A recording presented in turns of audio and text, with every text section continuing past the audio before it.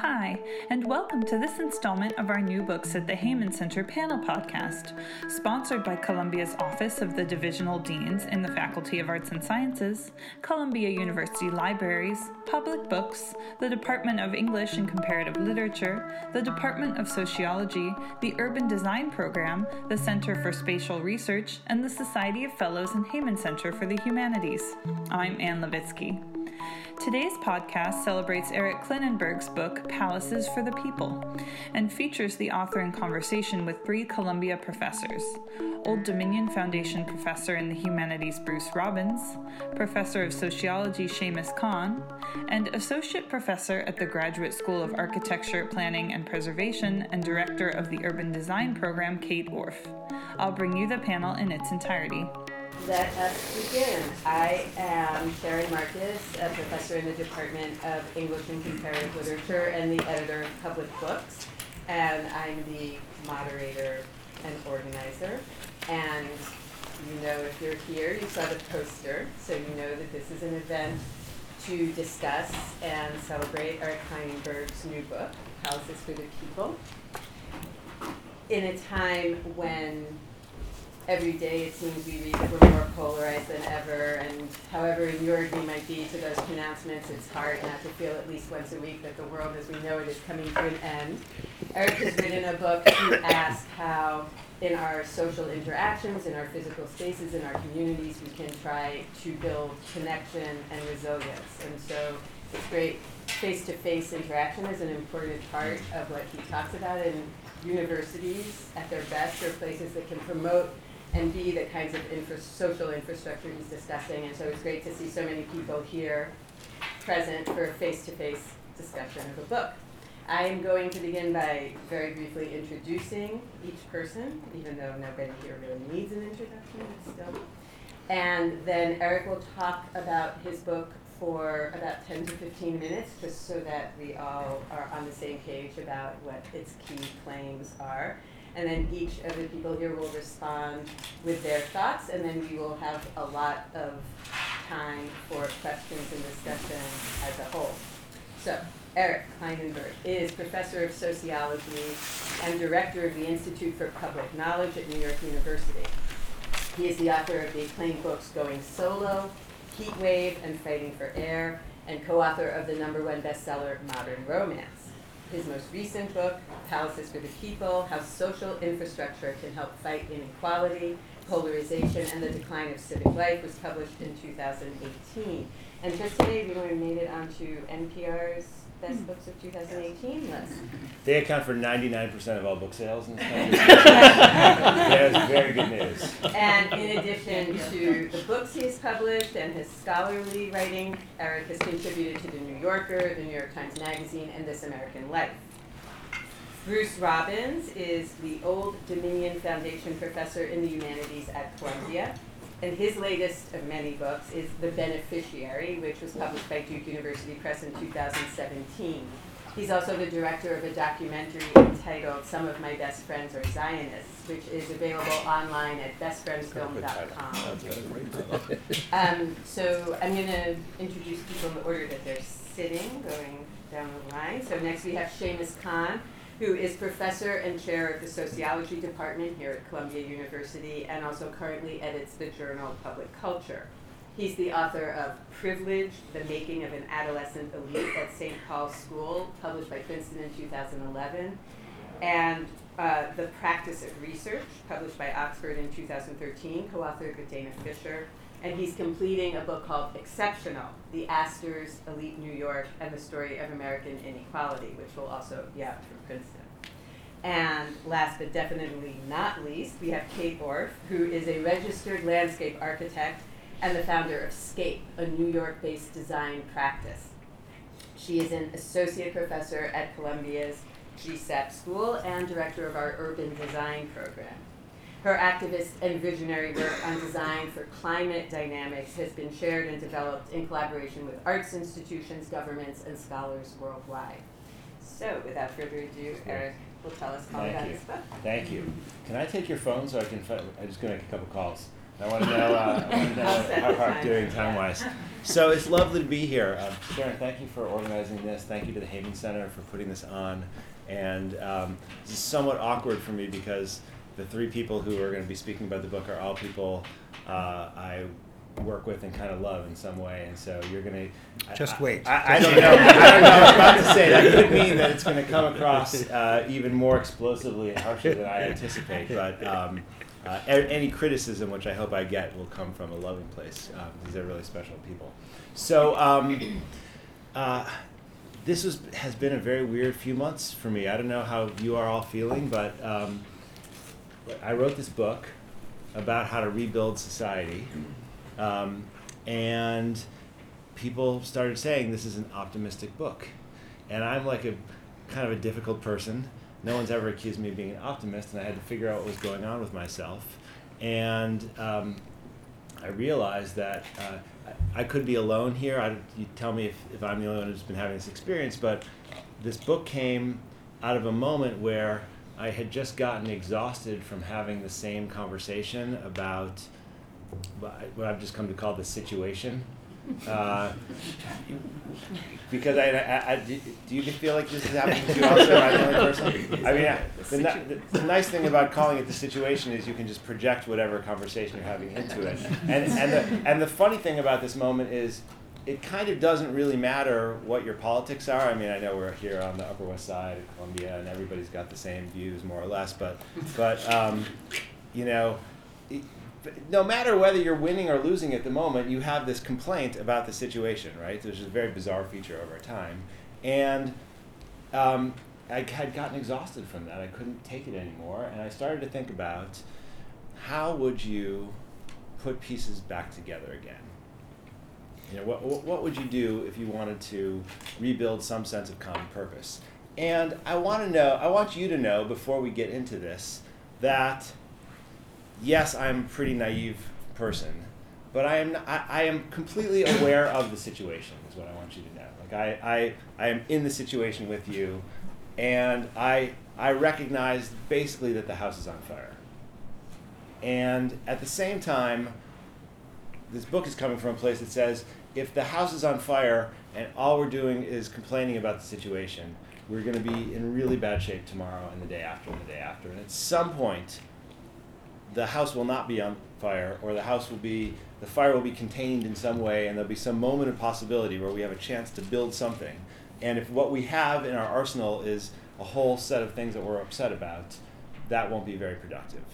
And so the book is in some way my attempt to put together a blueprint for what it means to put things together again. No, doesn't mean that I'm not aware of it. We can talk about the situation if you like, but that was not my goal of coming here tonight. So when Kate talks, I hope she's going to say something about the way that she and I met, which is in this Rebuild by Design competition a few years ago. So I had written a book about a heat wave in Chicago where enormous numbers of people died in a very short period of time, and the puzzle that drove one of the chapters was, why is it that there were a bunch of neighborhoods in Chicago that looked really similar on paper, that looked like they'd have the same levels of vulnerability, and some of those neighborhoods did really badly during this heat wave, which is what you would have expected, but some of the neighborhoods, there's some seats here if you guys want to come in, it's fine. Some of the neighborhoods that look like they look the same demographically on paper. Go ahead, it's okay. And you can sit in the seats marked reserved. They are no longer reserved. So and there's more seats here. So Ren, come join us. See, it's all about this. You have to be able to sit in a room together. So some of the neighborhoods that look the same as the places that were really hit hard turned out to be the most resilient and safest places in the city, and that was very puzzling, right? Demographically, you wouldn't have been able to predict it if you just looked at the numbers, but something was going on. Like there were a bunch of neighborhoods that should have done really badly.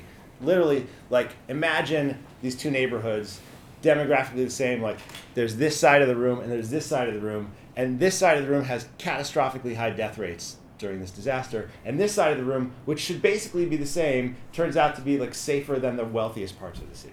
And that was the puzzle. And it turned out what I discovered from doing field work is that the difference between these two places wasn't the composition of the people, it was really the composition of the what I came to call the social infrastructure, which I define in this book as the physical places that shape our interactions. And I came to see this social infrastructure as being something that's very real as the infrastructure for water or for transit or for electricity. Even though we don't have a concept for it, it's there.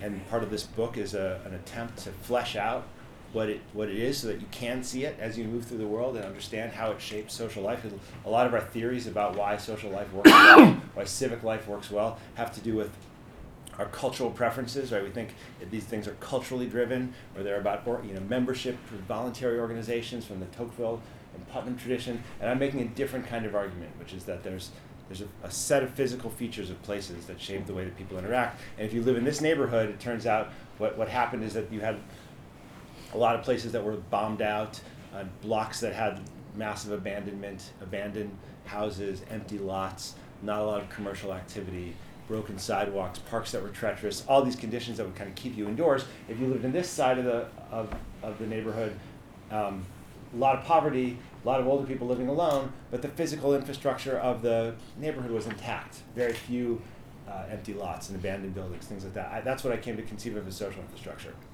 So fast forward a bunch of years. I moved to New York. Sandy happens.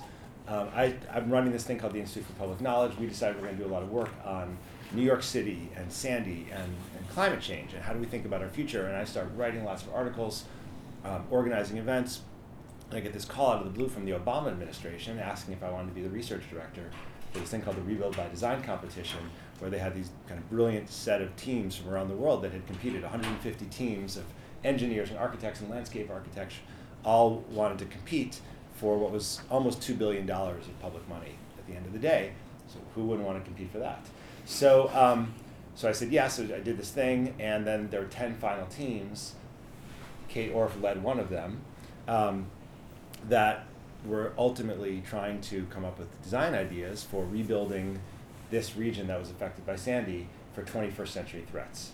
Maybe you guys know this, but the law in the United States has been that if a place gets devastated in a natural disaster and you try to get federal money from FEMA to rebuild, the law has been you can't build back anything that was better than what was there before. Because the federal government doesn't want local governments to take advantage of federal largesse, right? So when you're living in a world that's very stable, maybe that makes a little sense. When you're living in a world where the sea levels are rising, it's getting hotter, the storm surge is getting higher, that doesn't make a lot of sense. So this competition was able to skirt those laws, and we were able to do some really exciting and interesting things that involve building new kinds of infrastructure.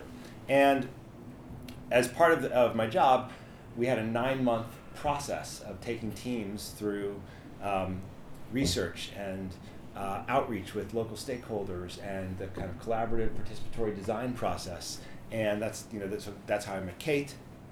And my job as research director was to bring these 10 teams that were the finalists around the region because they didn't have plans that they had developed already. So I'm going to get to the heart of the story.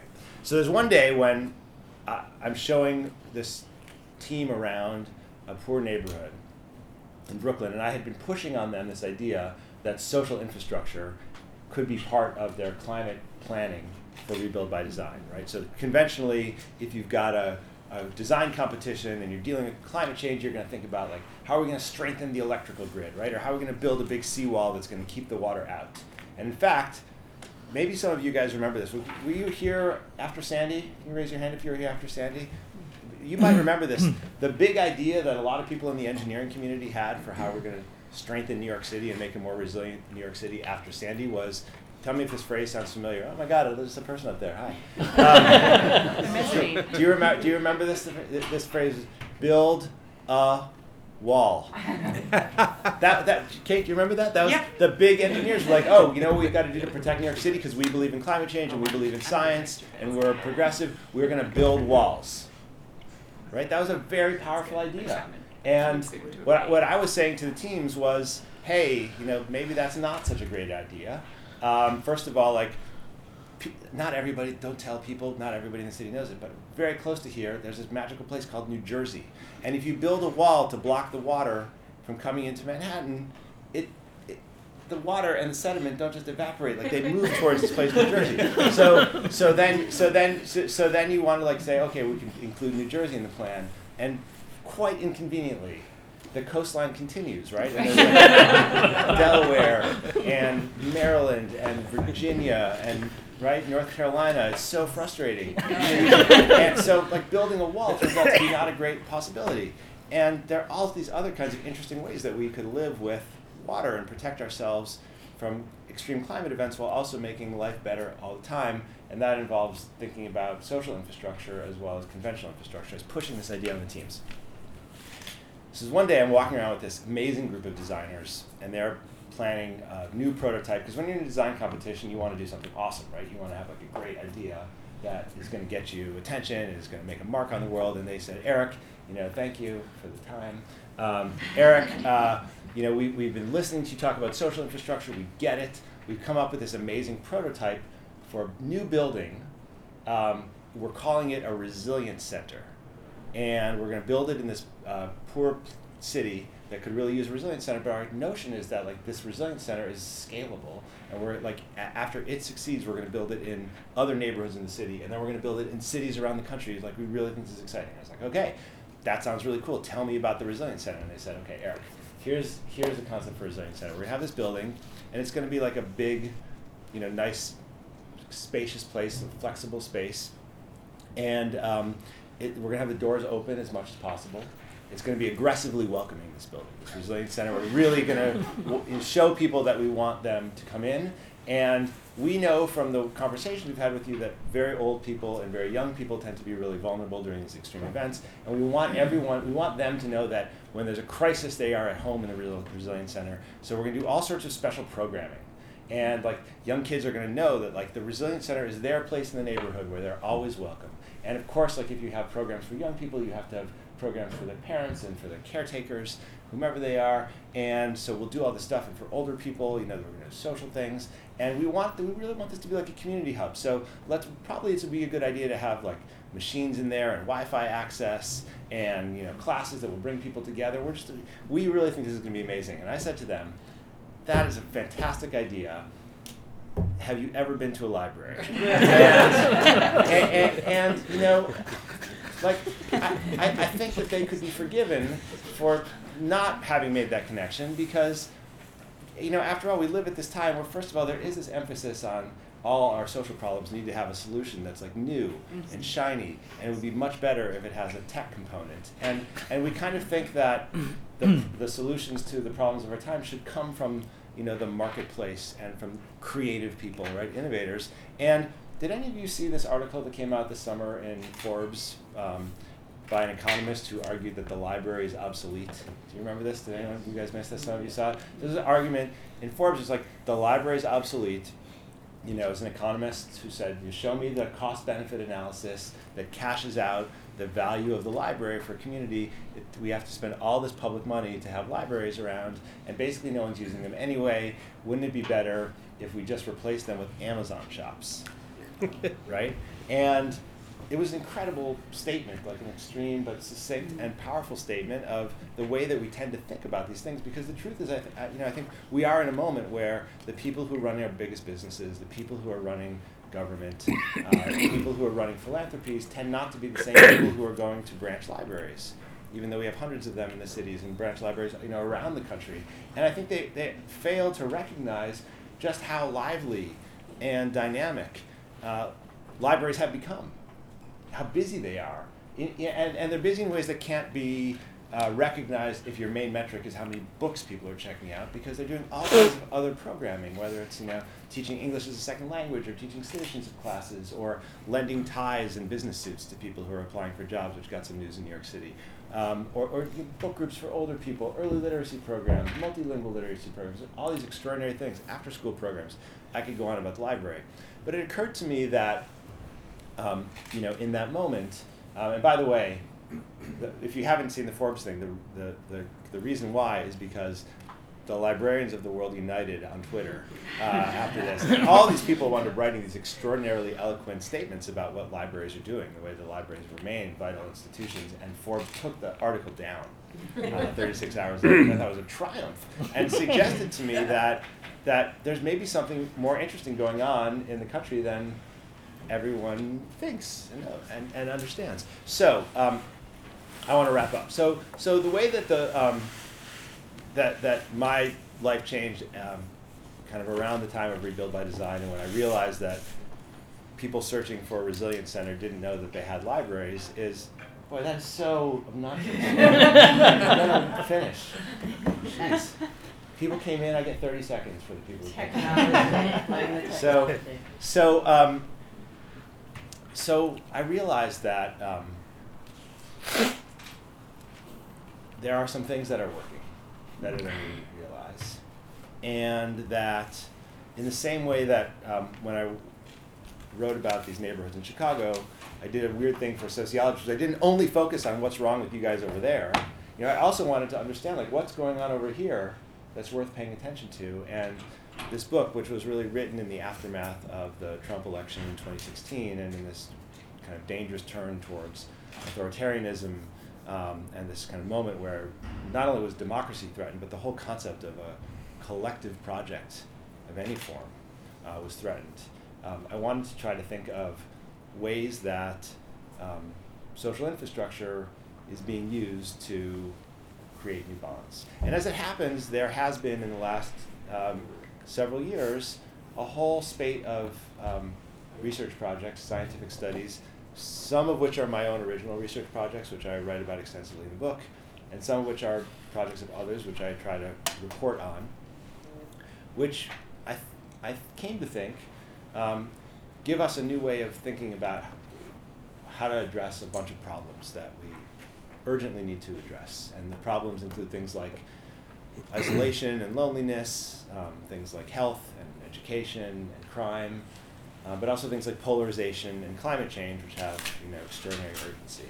And this book, Palaces for the People, which comes from Andrew Carnegie's phrase, is his idea of what a library could be, right? A place that exalts the everyday experience of people who are living in tenements and working in factories. And Carnegie was not a good man in many, many ways. He was a vicious employer.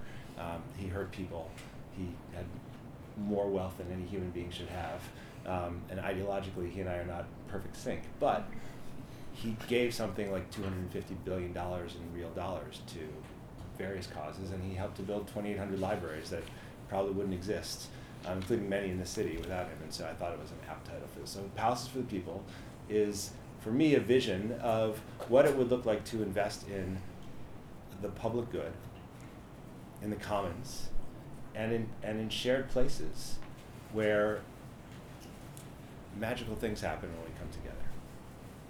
So I realized that this is kind of maybe an ordinary night for you because you like to come to Columbia and have conversations like this, but there's a way in which a room like this is an improbable room, and a room that's capable of its own magic. And so I'm looking forward to whatever these guys conjure up.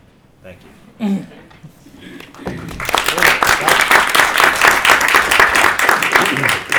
So before we start, Bruce, what's your preferred means for me to tell you the time? I want the music too. You want the music too? All right. How much time do we get?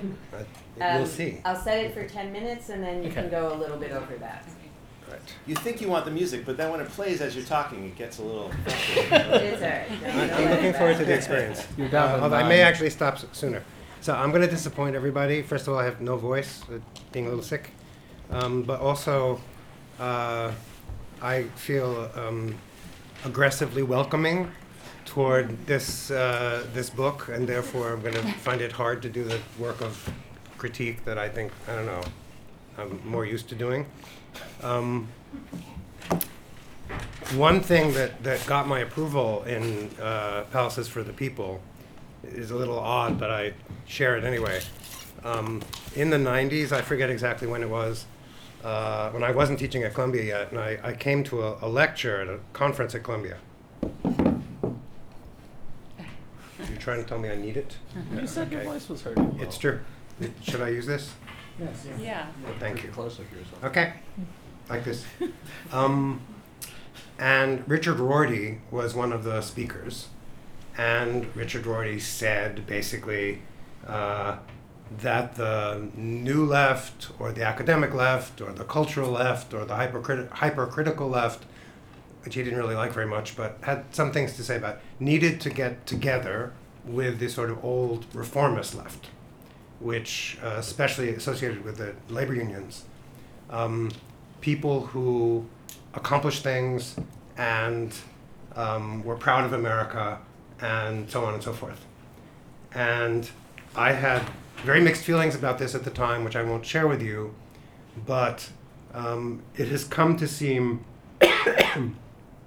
wiser and wiser, in particular vis-a-vis what Eric was calling the situation.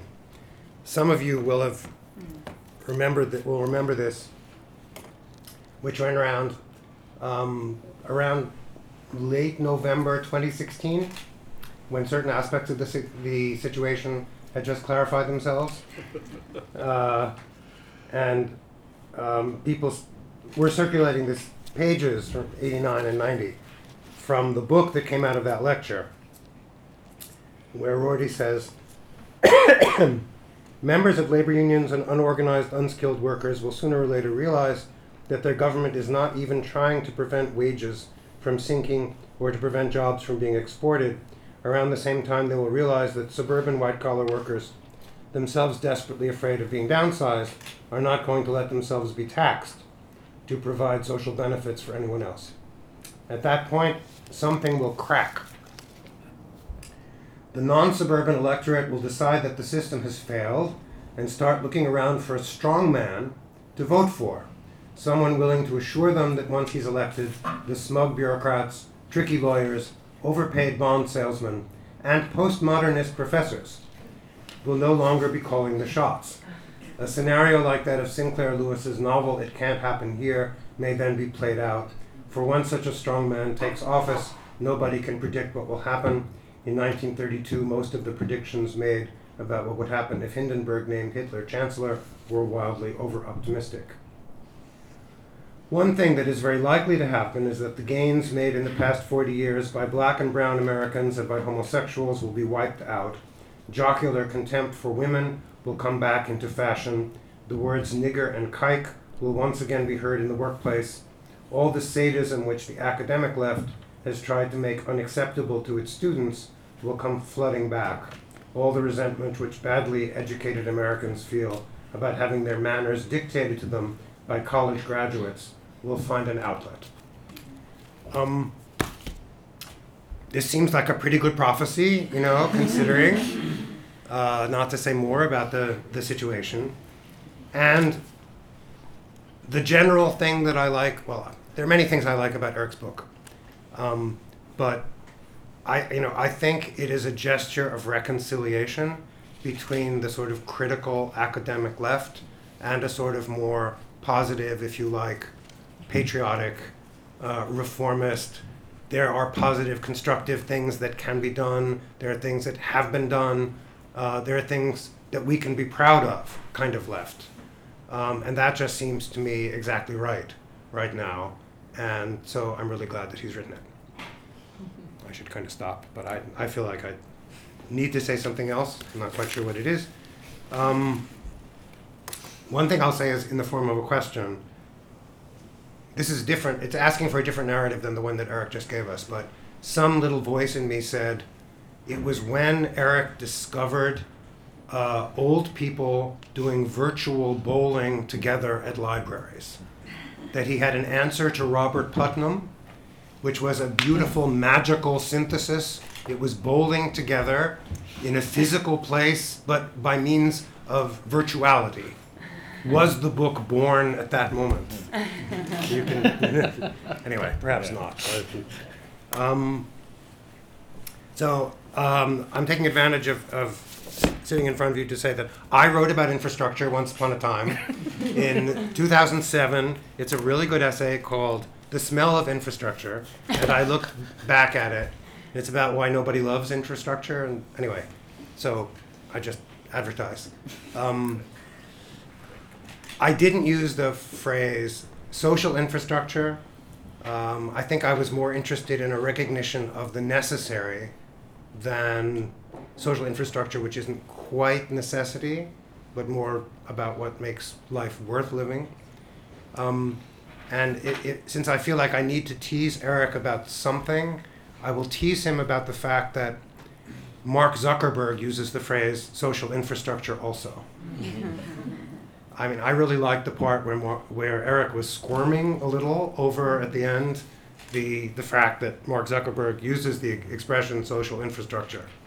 And I think the issue that I'll raise, and it'll be the last thing I'll say, I'll just stop, is the fact that this phrase is attractive to the Mark Zuckerbergs of the world says something about how it needs to be kind of fought over. Mm-hmm. And the way to say it maybe is to say, where does the money come from?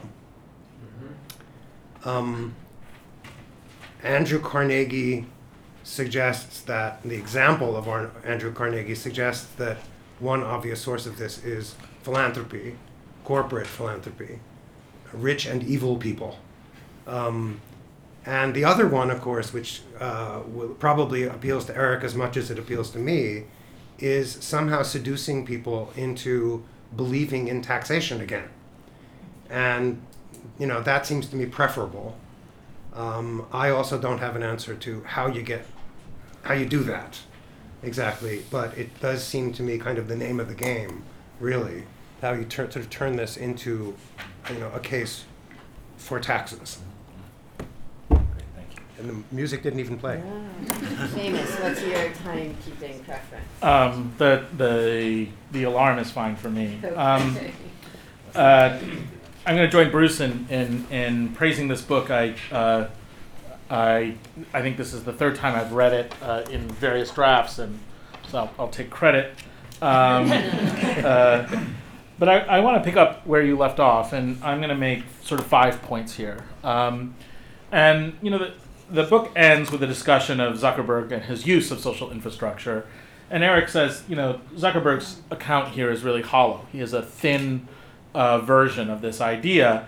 And Eric is sort of rightfully critical of the technologists and the ways in which they imagine that these kinds of virtual interactions can produce the same thing as in person. Eric's not totally cynical about the usefulness of something like this, but he says, look, space matters. And this, I always associate Eric's work with the Chicago School, even though he didn't go to Chicago. I always think that you did, in part because his first book was about Chicago. And so much of his work builds off the ecological school. And the ecological school meaning that spaces matter for interactions. And in sociology, this is sort of a classic account. So we know, part of the conversation in this book that Eric and I have had, one of which was about the work I've been doing here at Columbia on sexual assault. And often I sort of note, that when two young people are hanging out together at a bar and then they decide to go back to their room together, they have 3 pieces of furniture, a desk, a chair, and a bed. And that physical layout of space, the actual furniture, produces interactions. It produces possibilities and impossibilities for interaction. And so we should think about the ways in which physical space can facilitate positive interactions, negative interactions, interactions we want, interactions we don't want. But within this, I sort of think then about the broader account of the ecological schools within sociology. And the early Chicago School was very much about segregation, how spaces created the possibility of ethnic neighborhoods, and that those ethnic neighborhoods were good to a degree, but they also produced divisions between kinds of people. And so this will be my first question, which is social infrastructure in some ways in the account is almost a little binary. Like there is social infrastructure or there isn't social infrastructure. There are degrees of social infrastructure. We're given examples of this, but different examples or instantiations. But I'm curious, what makes good social infrastructure? It seems to me that the answer to that question is largely the outcome. It facilitates modes of interaction and engagement between people. What makes mediocre social infrastructure? And then what makes it bad? And here, I have 2 senses of this. One, social infrastructure, say, within the classic Chicago account moving forward of neighborhood projects, which had this view of social infrastructure within them, in fact. The idea was to to build really tall buildings that had spaces between them where people could interact and light would flow into them, and instead resulted in ghettos. And so I'm curious, like, was that predictable? And was there something that was inherently bad about the physical design, or was it something about the ways in which people occupied those spaces? They systematically occupied them in a particular way, like poor people were there, for example. The second thing I wonder about this is to tie this to the idea of sort of social capital. I couldn't help but think all throughout reading this that social infrastructure is something that facilitates social capital. And by social capital, what I mean is ties and trust between people. So ties between people that are really solidified by trust. But interestingly, in the literature on social capital, for a while there, everybody, after Putnam and Coleman and folks were like, social capital, it's great, we should have social capital.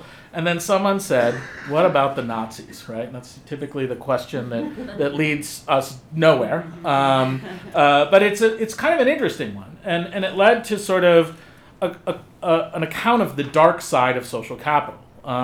That it wasn't the case that within Nazi Germany there wasn't social capital. In fact, there was lots of it. It was a really, really rich place of social capital. It was just motivated or put on a set of tracks in some direction that had horrific results. And so I'm curious, is there a dark side to social infrastructure? Are there ways in which social infrastructure that exists in particular spaces may actually lead to outcomes that are negative? And how do we guard against that? Another way of thinking about this is that the ecological context probably isn't enough. And so what are the cultural elements that we may want to build within? And here you'll see me, obviously, as a cultural sociologist, of someone who says there may be dimensions, not just of space that facilitate modes of interactions, but ways in which we demand people interact within those spaces. And it strikes me that universities are a really interesting test case, and education features, it hasn't featured in the conversation so far, but it features a lot in this book, the ways in which schools look and work. And educational institutions are actually a really great instance of social infrastructure. They're like libraries to a degree, but I think to myself, well, one of the challenges that we're facing right now is how do we think about the kinds of speech that we want to have within here, the ways in which people interact, and it's a non-contentious thing. Finally, I have two last points here. I'll skip this one of them. I have three. I'll skip one. I'm curious, Eric, like, why didn't libraries work to prevent Trump? And that may seem like it's too high of a bar, right? Like, or I'm sorry, I shouldn't have said that. Why didn't libraries work to prevent the situation? So like, it's not like we don't have libraries. Like, we have libraries. And so why don't they work better? Why haven't they prevented this? Why do we have these huge political swings and cultural swings within the country? It's, so like, they're not really that new, and we could potentially have more of it, right? But I'm curious, like, could you help me think through, like, in contexts that are infrastructure rich, like New York City? It wasn't long ago, 25 years ago, that, like, what was it, 2,500 people were murdered every year in this city, 10 times more than are now. It had very similar social infrastructure. It had very similar, like, it had libraries, they were open. And so, like, what happened? Did we get social infrastructure and that went away? This relates back to this. I'm just curious about that as a phenomenon. And then finally, I want to build on where also Bruce ended, so I'll end in the same place. I'm curious about the role of corporations in this and the role of the market, and the call for all kinds of sort of infrastructure that's going to be built by the state. It seems, I think this is where the naive critique comes from. Like, we can barely make arguments for sustaining any social programs beyond a military, which is not really a social program, although it's a pretty socialist institution in its own particular structure. But still, like, how are we going to sustain something like this? And I thought to myself, this builds on some of the work on Astor. John Jacob Astor, who was one of the wealthiest people in the history of the United States, engaged in almost no philanthropy.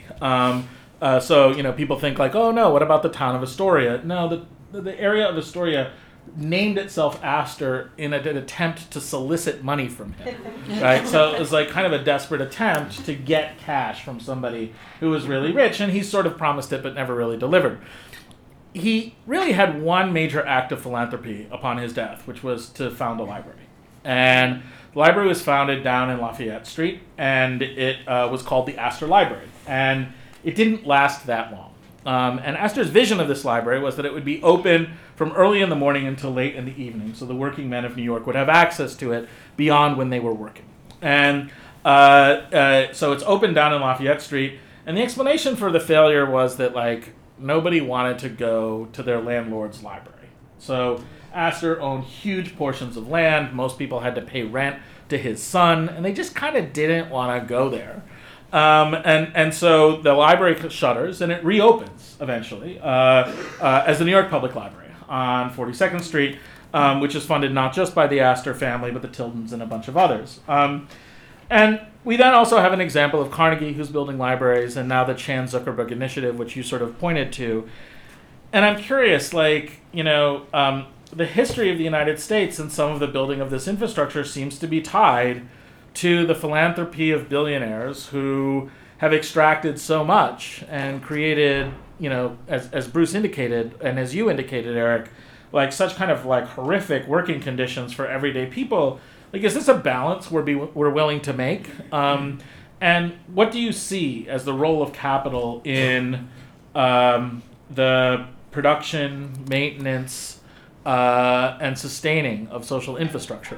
I'll remind us that Zuccotti Park is a private park owned by a corporation. And then in some ways, the association of that park as a kind of public space, it glosses over what's happened to this city in terms of corporations' roles in its major transformations. I'll stop. Thank you. Great. Kate, what's your timekeeping preference? Okay, you can set the alarm. Because I think You have to lay I'll out some probably be options. free. If not, I do you can have a also book or say- something? You can set the alarm. Time's up. Time's up, or That's fine. what do you prefer? Just tell me when it's time. Okay. That's great. I'll do. Okay, so great to be in this building and among this group. I was thinking about just telling a story about how I met Eric, and literally because I think the highest sort of compliment I could pay to Eric is just to sort of give some examples about how his work has been just broadly influential outside sociology, because I think that's really what's so exciting about it, is that it kind of draws from sociological examples and contexts, but it's widely applicable to a whole range of disciplines, particularly the spatial disciplines. And so, because I'm sort of new to this environment and maybe to this audience, just a little background. So I'm a landscape architect and urban designer. And so when we talk about the production of space and so on, literally the office that I founded, which is now based in downtown, we are doing broad scale sort of urban plans. We are also pulling permits, dealing with the Army Corps on weekly negotiations, talking to the OT about moving, one bench 5 feet this way, or talk to the Parks Department about lowering the height of a fence from 5 feet to 4 feet, and that's 10 meetings. So, I would say what's interesting for me is that, first of all, there are incredibly broad principles that appear in the book and that are incredibly useful in this sort of description of social infrastructure, and that as these vital places that bring people together, spaces that matter, is of course super inspiring and kind of provides a template for action, really kind of a program for somebody who is literally in the business of kind of trying to choreograph and make space. So,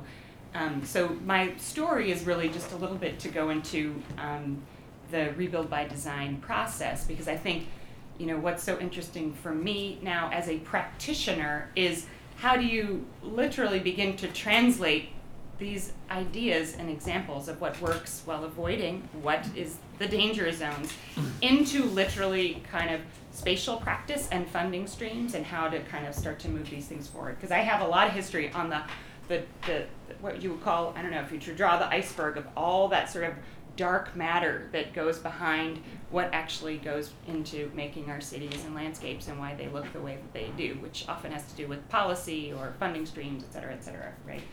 And so for Rebuild by Design, it was a unique moment, frankly, and it's a hard to replicate moment, but it was a unique moment in that it was during the Obama presidency, and he actually had an architect by the name of Sean Donovan in the position of HUD secretary. Everyone knows what HUD is, right? Housing and Urban Development. But it's an incredibly important moment, first of all, that President Obama was looking to spend this disaster relief money that was a tranche that comes through Congress in a way that is not replicating the mistakes of the past, which is build back exactly what was there. You know, they have so many examples of landscapes where, you know, there was a freshwater that was breached by saltwater, and you actually literally cannot build back what was there without violating your own federal law to do so. I mean, there's so many contradictions implicit in even that just broad statement.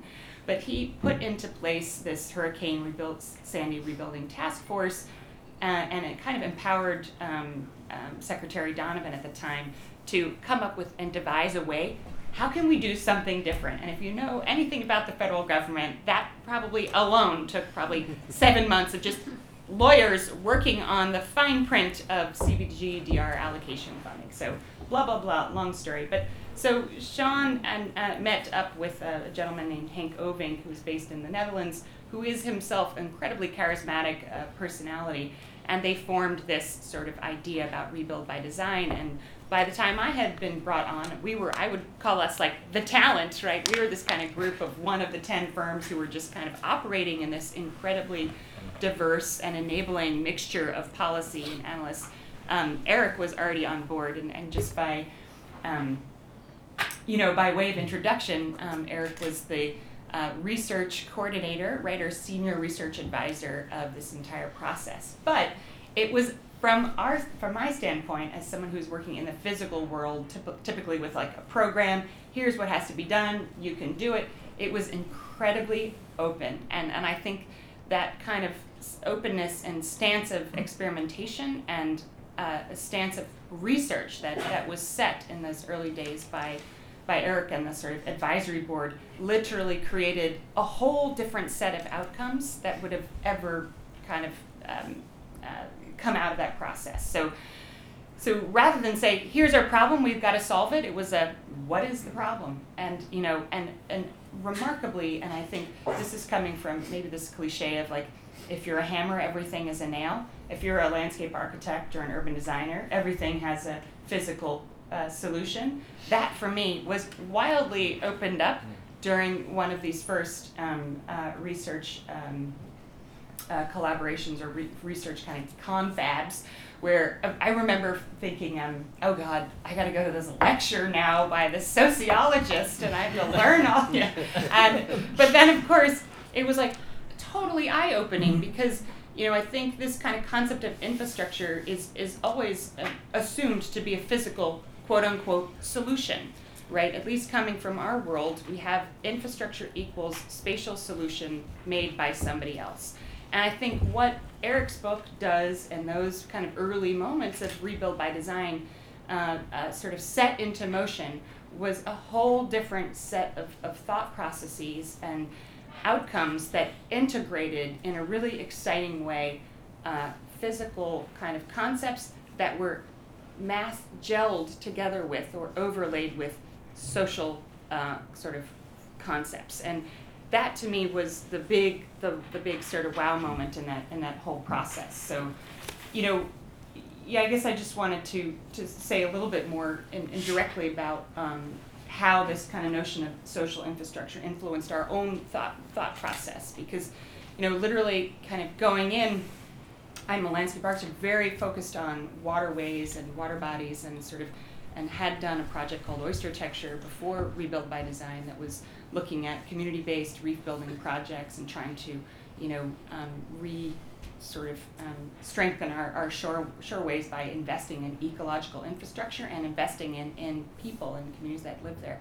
So, Eric's kind of thought process and way of approaching things sort of turned that all on its head. I really thought it was about building a reef, but in reality, it was about bringing people together, in such a way that that social infrastructure wasn't a singular physical space. It wasn't a building. It wasn't this. It was literally this act of sort of working together toward a common purpose, and sort of integrated and focused on, your immediate environs and in your physical landscape. So I would say that was our transformation, or tip of the hat to Eric, was that it was a transformation, I think, of that concept of infrastructure away from a place of gathering toward an activist kind of notion of the making of the thing in it of itself as a sort of tool for bringing people together. But it was, it was a response really to that initial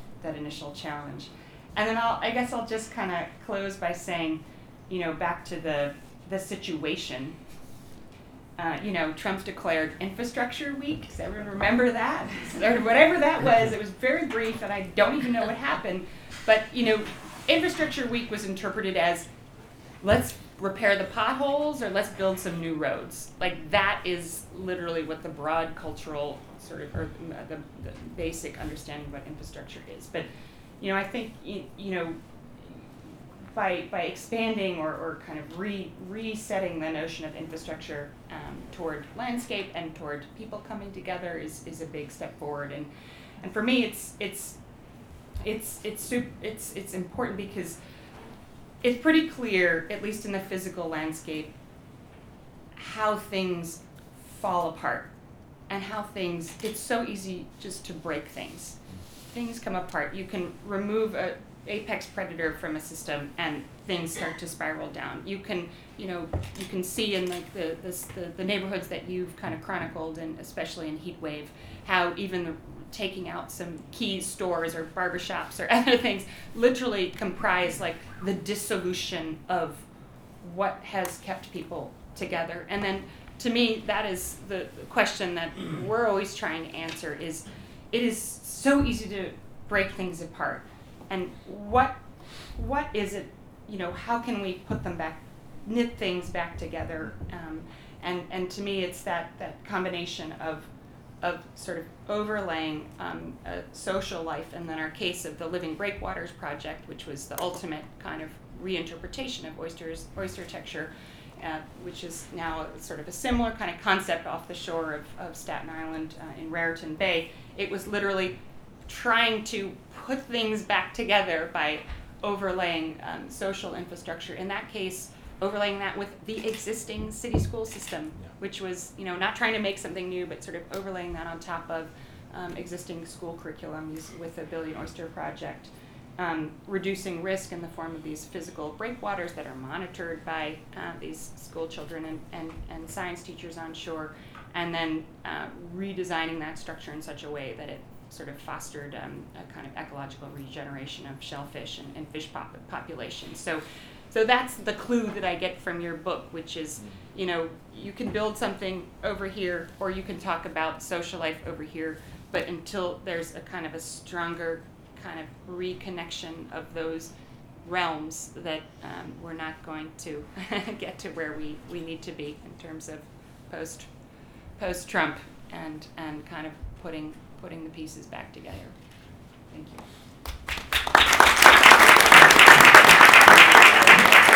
So Eric will briefly respond to the many interesting questions that were just raised, and then we will open things up to your questions. So I'll try to hit a few of the big points. First, thanks to all three of you. Those were amazingly thoughtful and useful. And I guess I want to start, Kate, with where you left off, and first say, how nice it was to hear that process did something and worked. It was an extraordinarily special opportunity to be a social scientist and get to lead a process with these designers and engineers who do such extraordinary work, and for all of us then to collaborate together and build relationships that I think were very unlikely to happen. I mean, it truly was an extraordinary act of political leadership and imagination that led to that process. I mean, it's very hard to imagine a process like that happening today or happening in most states. It's an amazing thing. And there's no question that Rebuild by Design made this book possible, shaped the way I think about the world. And one thing was that it gave me this very rare opportunity as a social scientist to work with people who build things and to think really seriously about the work that our concepts do. And so I want to start there because you all got it from Kate, but I'm just going to emphasize it again. Many of us in the humanities and social sciences, and this goes back to your Rorty point too, we have a tendency to get lost in the critical moment and to not think as much as we could about ways that we could engage the world to build things. Even build sharper ways of thinking, and sharper tools for thinking in the world. And so, I run this thing called the Institute for Public Knowledge. We spend a lot of time collectively trying to be in the world in a way that's different than conventional academics are in the world. And it feels to me like there really is a moment now to do the kind of collaborative thing that Kate and I did. You don't necessarily need the big Obama administration project. There are other ways to have those collaborations. I just want to say to you, I want to testify that it can be an extraordinarily rewarding experience to not just talk to people in your discipline or field or even in your school, and to think about what it means to make a world and not just to deconstruct it. So in terms of your more kind of pointed questions, I guess I want to say about social infrastructure that, and so rather than kind of go through every one of the questions, I'm going to try to come up with a couple ideas that bring them together. So social infrastructure for me, it's not that I think that if we just build more libraries, there will be no more Trumps. I mean, I don't think that.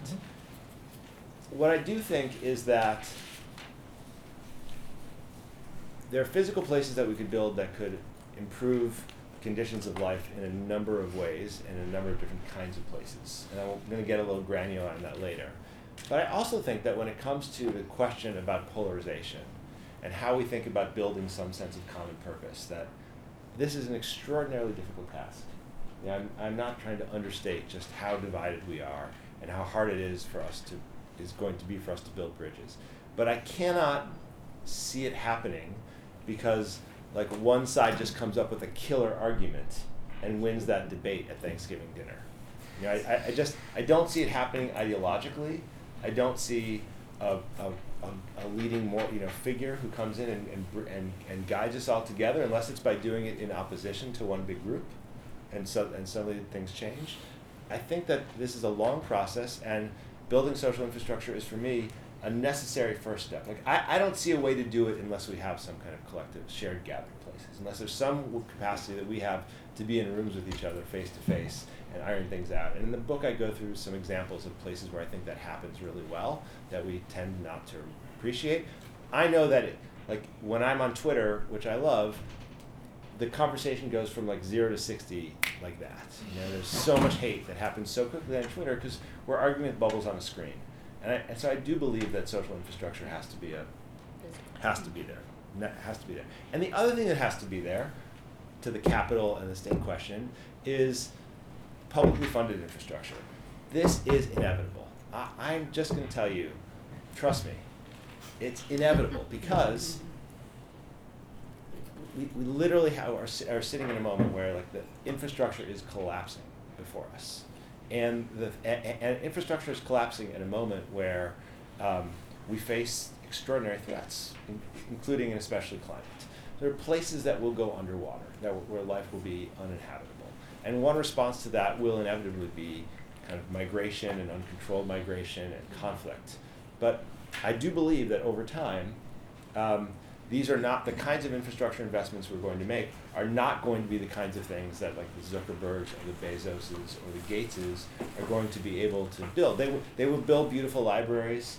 They will build a pier somewhere over the river, and they will build beautiful gathering places and parks in places like Tulsa, Oklahoma. And we'll find stories about places like this. But the scale of the problem that not just we in the United States face, but we face globally, is like trillions of dollars. When the World Bank sits down to think about how much money we're going to spend, states will spend on infrastructure, it will be trillions of dollars.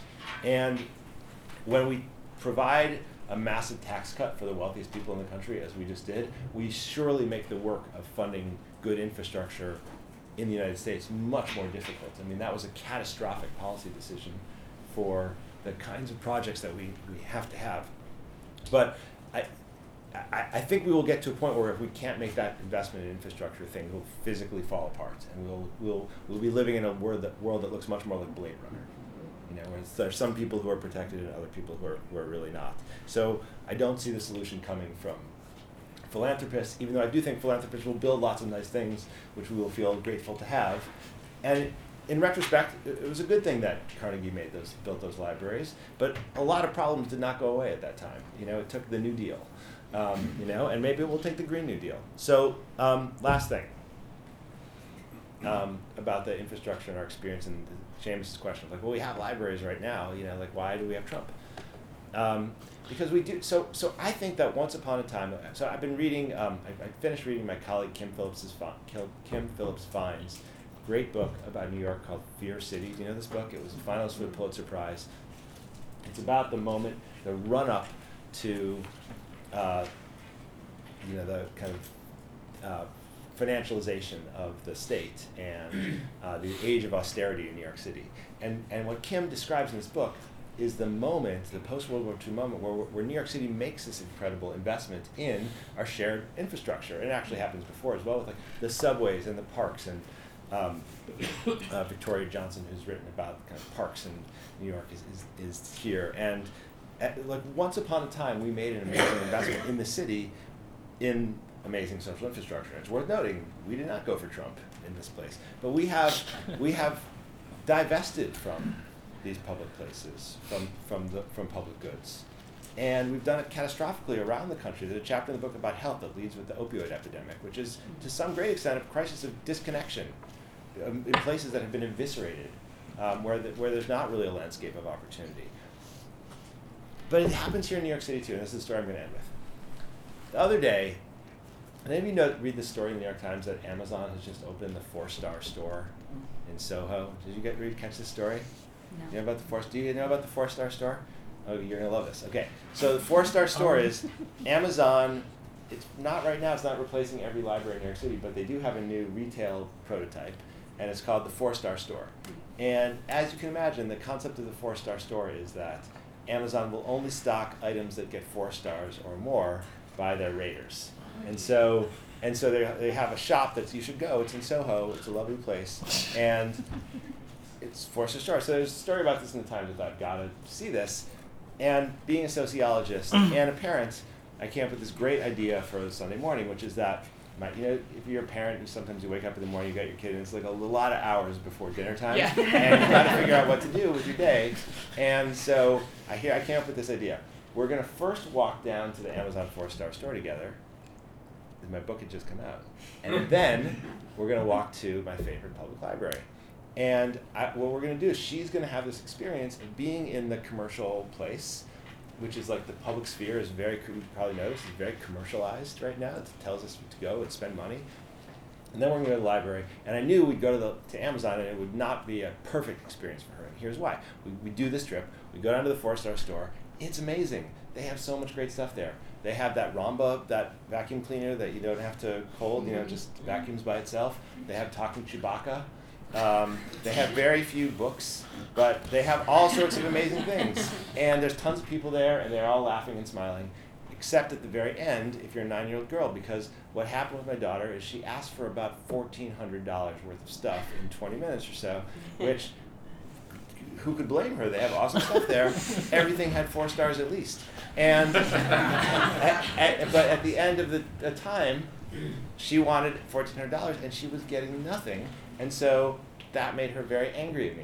And she was very frustrated, it didn't feel good, and she had a little, did you ever have that experience? You go out in New York City, you're walking around, on the one hand it's really great, and then it's I want all this stuff, and I can't have it. And there's something that's part of what it means to be red state. So then I said, now we're going to go to the library, and I had it all planned out. We're going to go to the library, she's going to see all the stuff that she loves. Yes, you can have everything, right? Except we get to the library, and it's closed. Why was it closed? Sunday. Because it's Sunday. Of course it's closed on Sunday, right? I said, she said, it's Sunday. Everything's closed on Sunday. Why is it closed on Sunday? Do you know that when, in the heyday of the New York City public library system, like Sundays were the busiest days for the library. If you wake up in the morning on a Sunday with your kids and your family and you want to spend time together, there's no better place for you than the library. The library used to be filled with people on Sundays. Now, we have divested so much from our public goods, even in the city that remains the leading place for public investment, that of course it's closed on Sunday, right? It's closed at 6 p.m., which means that people who have jobs from 9 to 5 can't go there, right?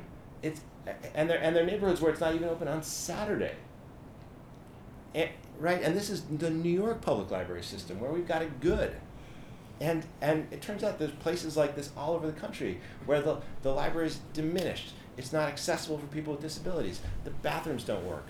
They haven't updated things. There's mold everywhere. We have not invested in these institutions. We're starting to do better, But and the library is just a metaphor. You pick your place. That's a gathering place. That's public. We do not have to take it for granted that it's closed on Sunday, because it just is. I promise you it was not ordained in the Bible. I promise you will not find, and the library shall be closed on Sunday in the Bible. It should be open. And that is why, in some ways, this book for me is a kind of rallying cry as well as a kind of attempt to provide an account of how social life works. For us to recognize that we deserve palaces too. Okay, thank you.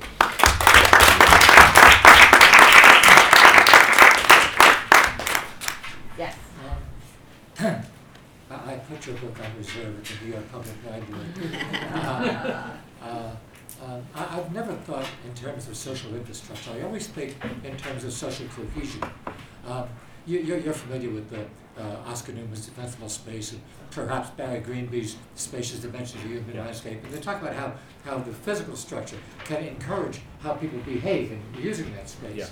Yeah. There are very successful intentional communities. Yeah. There are very successful religious cults. The Hutterian Society of Brothers, and they're not all James Jones. Did you think about the qualities, like block voting? I'm a big fan of block voting. People in condominium developments could block vote, the same as the Orthodox Jews. Did you think about the qualities that a society needs to encourage social cohesion? The qualities that draw people together. It's not just physical. It's not just physical, for sure. And in the book, Putnam has some nice language for this, where he talks about bonding social capital and bridging social capital, and it's, this kind of idea that social cohesion. And Seamus referred to this, right? If the Nazis are a cohesive social group, then it doesn't get us happy outcomes. So we should be going for something other than, just cohesion in and of itself. And I do try to think about kind of shared places where people who are different might come together and interact and come to appreciate common humanity that these days can be very difficult to see. So, like I said, I'm pretty clear that I have a beef with Mark Zuckerberg and the idea that Facebook is our social infrastructure. After the election in 2016, Zuckerberg writes this open letter to the 2 billion Facebook users saying, don't worry, you guys, you don't need, we used to have town halls and churches and YMCAs, but Facebook is going to be the social infrastructure for the 21st century. And my response to that was that's bullshit. But also, it was that he knows it is, because there's nobody on earth who has spent more money on physical social infrastructure than Mark Zuckerberg, which if you've ever been to the Facebook campus, which has every designy feature. Yeah, every possible social space or cafe. I mean, it's they took every brilliant architect and landscape architect, and they've basically designed the Silicon Valley firms. Apple's like that, Googleplex is like that, Facebook is like that. So for them to tell us, don't worry, you guys, you just use your social, media, right. and meanwhile, where it really counts, we're going to invest in this. It doesn't work. So.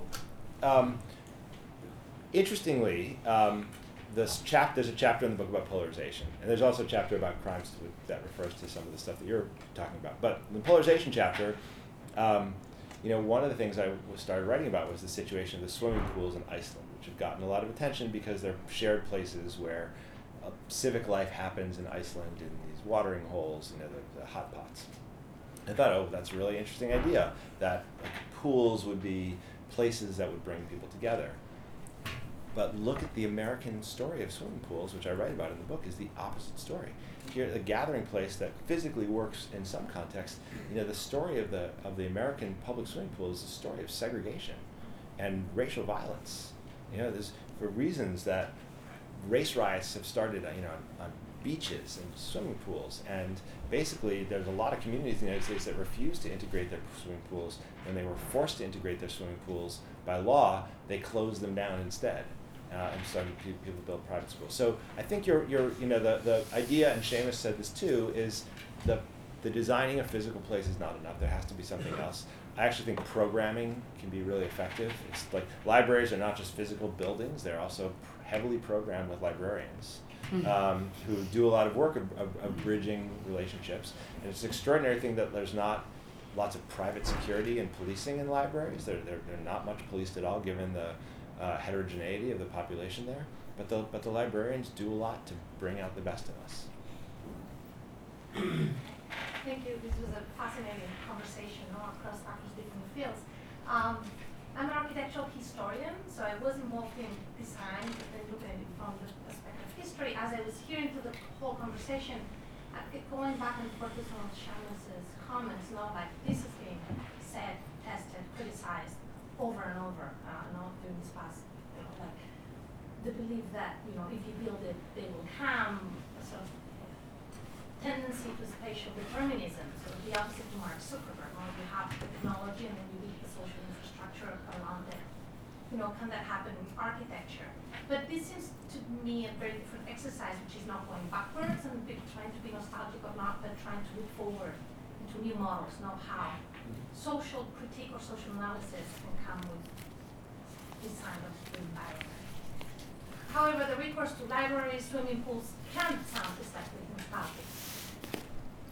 Not the way that you're talking about it. I guess that my question goes to because of this sort of disciplinary crossings, I'd like to ask Eric, if you were a designer in the building by design exercise, you were not called in as a sociologist, but as a designer, what would be this new typology?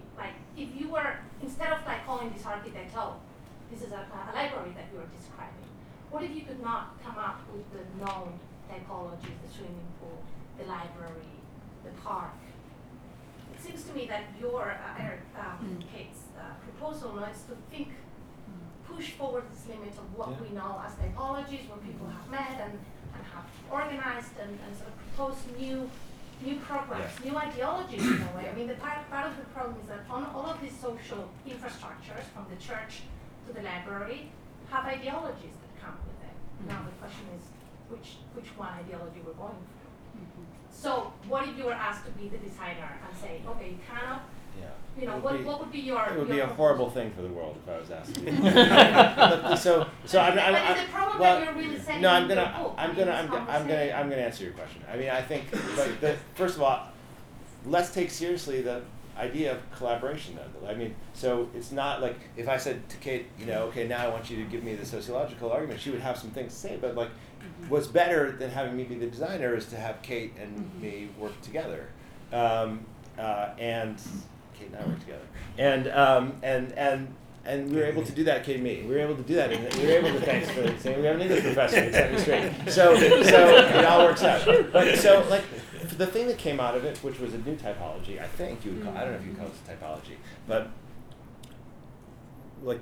Kate didn't say enough about what she did in Staten Island with her design, because I think the idea of bridging social infrastructure with the landscape architecture that Kate had is that not only is Kate's Living Breakwaters project, which is in Staten Island, do you know this project at all? Not only does it have a set of physical features that are going to reduce wave energy and make people safer when there's a storm surge that comes in, because you have these kind of natural infrastructure that's built into the landscape, but there's also a program that involves inviting people to use the coastal areas in a different way and to learn together in a different way. Now, those projects turn out to be difficult to sustain politically, because in the policymaking process we fund some things, not others.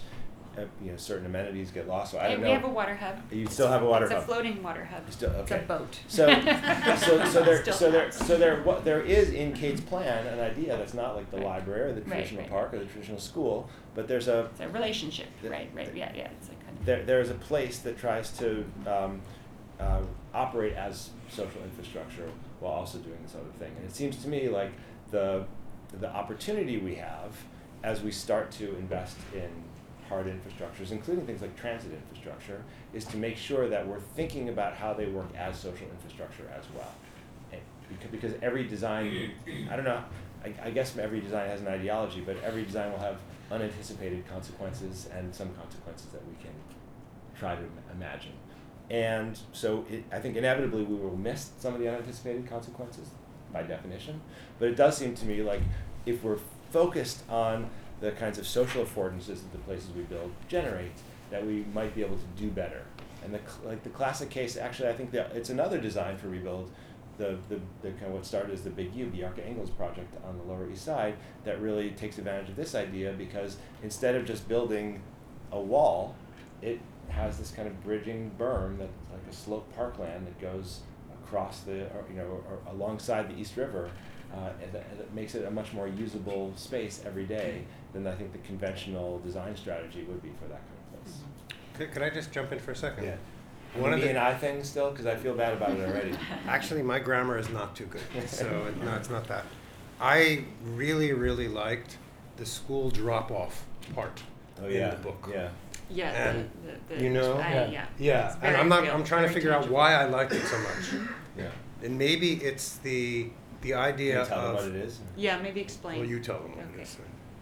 The So, example. basically, I just compared two different school experiences I had with my kids. I spent a year as a fellow at Stanford living in the suburbs in Menlo Park, and my kids went to this gorgeous school, it was a public school, big campus, beautiful land all around it, and the norm at the school is that you drive your kid and there's this huge driveway, and all the families just like get in line and you It's like drop a- off your kid. It's like and a you open the drive-through door. window. Yeah, and the kid jumps out, and you just line up, and it's very efficient, and everyone's got a nice car because it's Palo Alto, and you wave at each other. But that's it. And so you never talk to the other parents because you're dropping off your kids. And in New York City, whether your kid goes to public school or if it's a neighborhood private school, you typically you're pretty local, and you walk to school, and at the school that my kids go to, there just happens to be this big sidewalk out in front of it where the parents gather in the morning, and the school mandates that parents spend 15 to 20 minutes in the classroom with little kids every morning, and so it's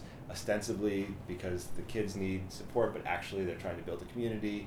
And so it turns out that the physical layout, the social infrastructure of the schools do surprising things. So what really struck me about this is, again, trying to answer your question. If you were a designer for the social part of the infrastructure, Yeah. I imagine you wanting to build some kind of friction around kind of necessities where people are going to have, it wouldn't just be a leisure choice. Maybe I'll go Nice. for a walk down by the river, Nice. right? But I would imagine in the spirit of your book that you would want a minimal friction. So it wouldn't put too much of an Everyday. obligation, Yeah. but it would be built into kind of everyday habits. Yeah. And I like that. I'm just we're gonna have you in the next competition. No. But what you're pointing to, which I think is really right, is that in some ways efficiency, which is so great for us in so many ways, and like as New Yorkers, we love efficiency, right? So much that if we're walking down a block and there's people in our way, we get very, very frustrated, right? Or maybe just me. But efficiency is the enemy of social life Yeah, in but so this many is ways. interesting, the friction, because I guess that my question of mine, I haven't read the book, which I have to get to the nitty-gritty of the case studies, but every space, every built environment has a social infrastructure. Even so, the atomization of life in the city now is a particular form of social infrastructure. And you can even claim a form of palaces for the people. I'm thinking, of course, about all the gilded housing units along the Hudson River. It's a different type of palaces for the people. I guess that I was just not getting what that type of social ideal is. Yeah, got it. as opposed to another. Got it. I come to this discussion from a very, very different place. I'm a community organizer right here in Morningside Heights. And it's been fascinating to listen to this conversation because we're involved in trying to rezone this community. There is one public space in this whole neighborhood, and that is the public library, which closes at 7. So if you want to use it for a meeting, you can't. I mean, unless people are getting off work and zipping over there. Yeah.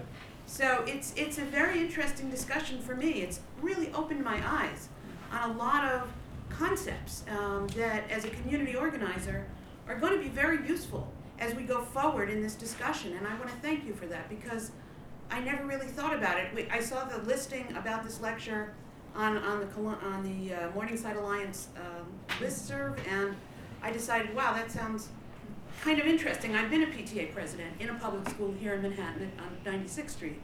And the use of, what drew me to it was that there are so many structures now that don't exist for people to gather and for families to gather and for us to feel like we can come together and make change that is good for all of us.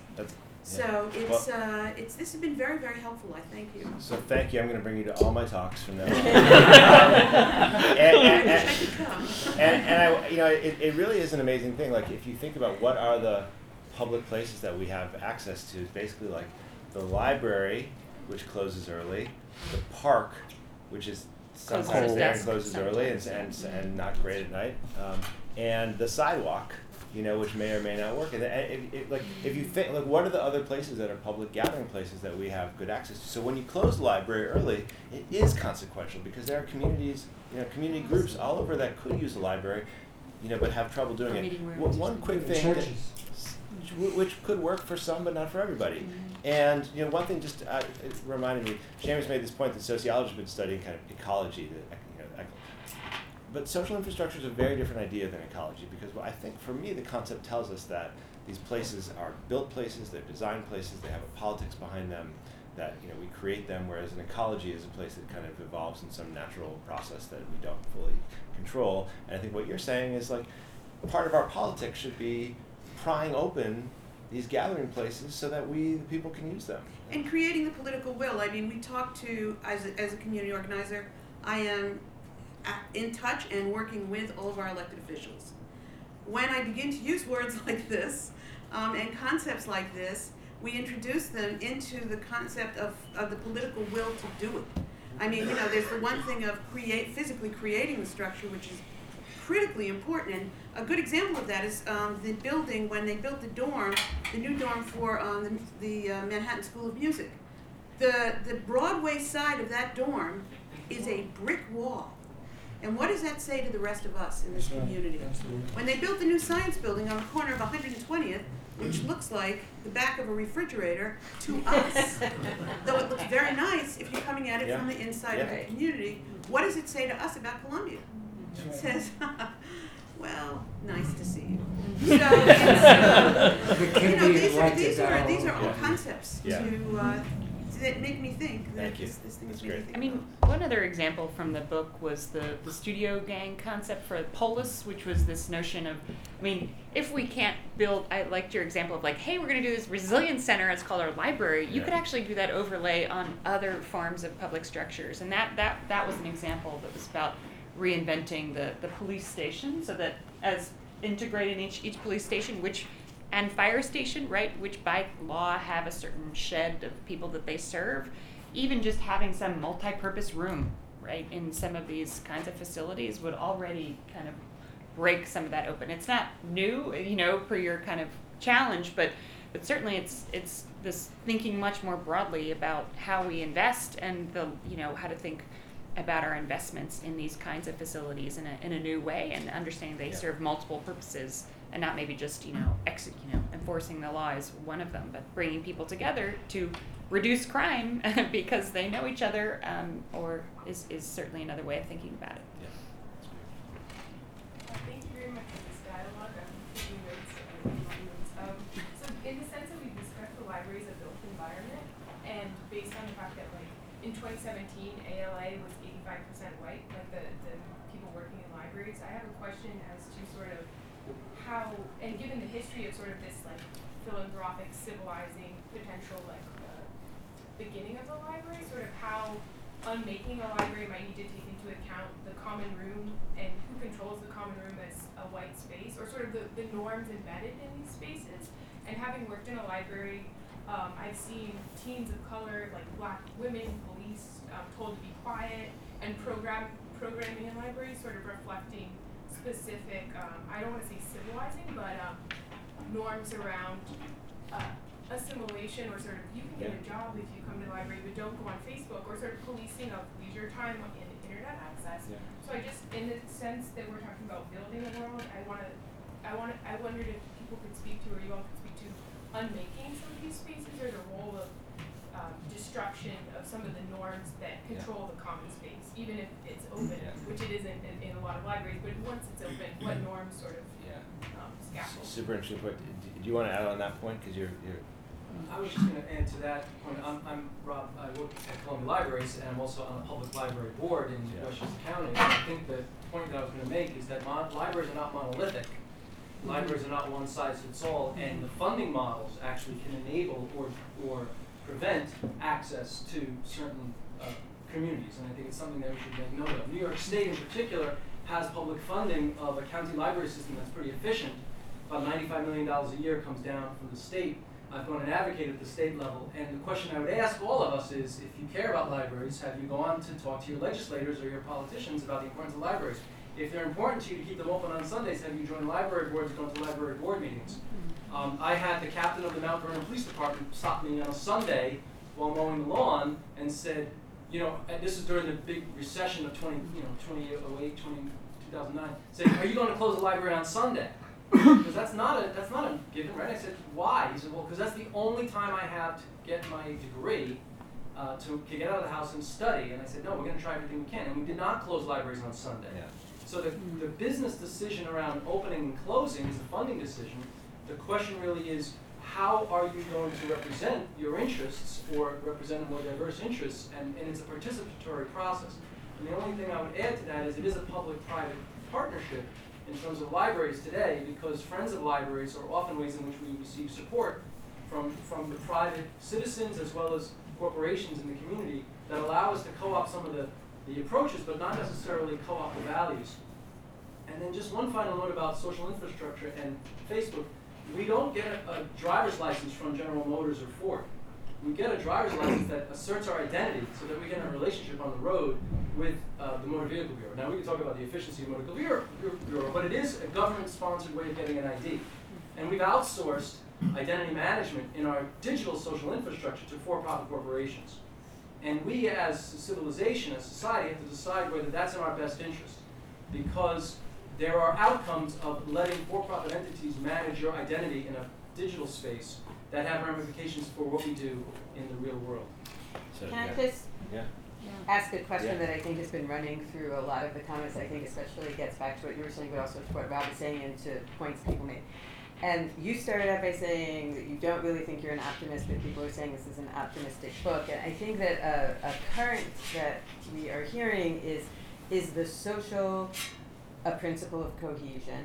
If it is social cohesion always a good thing?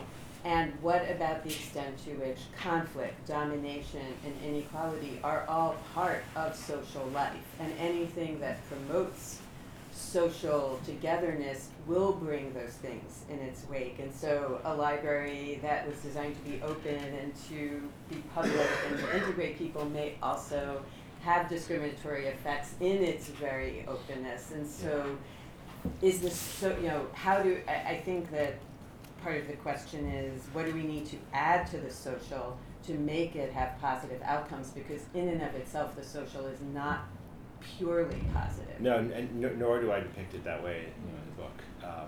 And in that sense, I hope the book does not read as a work of nostalgia, as some, it's not a book that harkens back to a better time when we all got along, because I don't think that is real, and I do think that conflict is inevitable.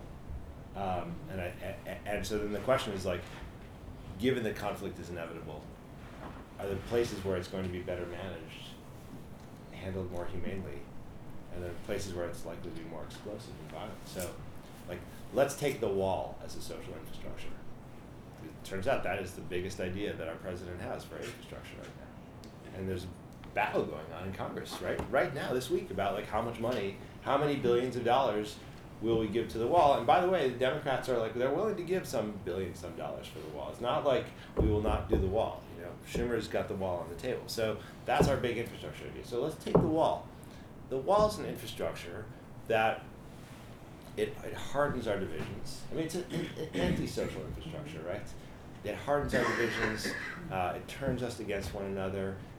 I suppose if you did an ethnography of like the walls in Israel, Palestine, you would find like some surprising sparks of social life of people who came together and, you know, that have actually led some things like that. But for the most part, what it does is it turns people against one another. So we saw over the weekend, you know, this kind of tear gas and the violence. That feels like the inevitable outcome of the wall. You know, whereas the library as a social infrastructure promises something different, right? And so I don't doubt that there are conflicts at the library over the control of space. I don't doubt that there are some librarians who see it as their job to make sure that, you know, you're only doing proper things on the computers. Now that could mean like no porn, but it could also mean like no video games or no social media. And those kinds of conflicts, you know, do happen, and I observe them. I will say this by way of comparison. I spent a lot of time in the area, like the place I spent the most time doing this ethnographic fieldwork for the book is the library in Seward Park on the Lower East Side. I spent a lot of time around the neighborhood because it's a place that's incredibly interesting. It's, you know, Lower East Side, so it's still thick with immigrants, still got concentrated poverty, but as you know, it's also going through intense gentrification. Like, if you are looking to get a $7 ice cream cone, you will find it in Seward Park. You know, you can definitely find that on the Lower East Side. And so there's a bunch of things in the social environment there that make people who've been there for a long time or who were told to go there feel like they don't belong. And it's not just the $7 ice cream cone or the coffee shop that doesn't take cash, thank you very much, so you're not welcome. It's also, like, if you go into the Dunkin' Donuts, there's a sign that says, or you go to the McDonald's, there's a sign on the wall that says, no loitering, you know, guests are welcome for 30 minutes. Now, I could sit at the table for all, you know, as long as I want, but we know that not everybody can do that, right? And in McDonald's in Queens, a few years ago, this group of Korean, you know, older Koreans were like kicked out after they ordered and ate because the manager didn't want them around. And you all know what happened in Starbucks this summer, right? So like, you know, this guy, did they get politely asked to leave the store? Did they say, please come order something? These two guys who were waiting for their friend got arrested for being there. So by comparison, a library is an extraordinarily open place, despite the difficulties on the staff and some of those norms. And also, I will say that libraries, because we have divested so much from other kinds of social services, libraries get this impossible community of, you know, homeless people, people with drug addiction, you know, older people who are alone, very little children, you know, people who come in, you know, to use the internet. There's all kinds of people who are professionals who want to work there. And the amazing thing to me, having spent pretty much every day in the library for a year, is that I can count on one hand the number of times when security had to be called in to deal with a problem. Because there was something about the physical space and the program and the staff that made the library work better as a social space. So in my view, I don't think that we can architect out conflict. I don't think that we can program out, you know, domination. You know, I don't have that much faith in what Kate does in her profession, even though I think landscape architecture and architecture is really cool. But I do think that we can do so much more to make the places that we inhabit work better. And I think also that we have parts of the university that are called like the architecture school that shouldn't be shouldering that burden all on their own. And I guess if there's anything I learned from the process of being Rebuilt by Design and then writing this book, is that there are possibilities for conversations, not just inside the university. We have a community organizer who's in the neighborhood who has some insight on what it looks like to be on the backside, you know, of the Columbia building, right? Like, there are conversations that should be happening more often. And part of that is about kind of taking down walls. And I guess this is probably like a good place to end. It's again about the qualities of the room. And like when I first started giving talks about the book, because I'm an academic, I was like, oh, I've got to have this PowerPoint. I'm going to show, and I like to show the designs and have these images. And I realized, and I have awesome PowerPoints, really good PowerPoints. But I realized that there is something amazing and better about just going into a room and having a conversation. It's just nice to do this. And I think if we did this, if we found a way to do this more often, like, we wouldn't get over all of our problems. But I think we could solve a lot more of them. So thanks to all of you guys. Thanks so much for listening to today's podcast featuring Eric Klinenberg's book, Palaces for the People. From Columbia University's Society of Fellows and Heyman Center for the Humanities, I'm Ann Levitsky.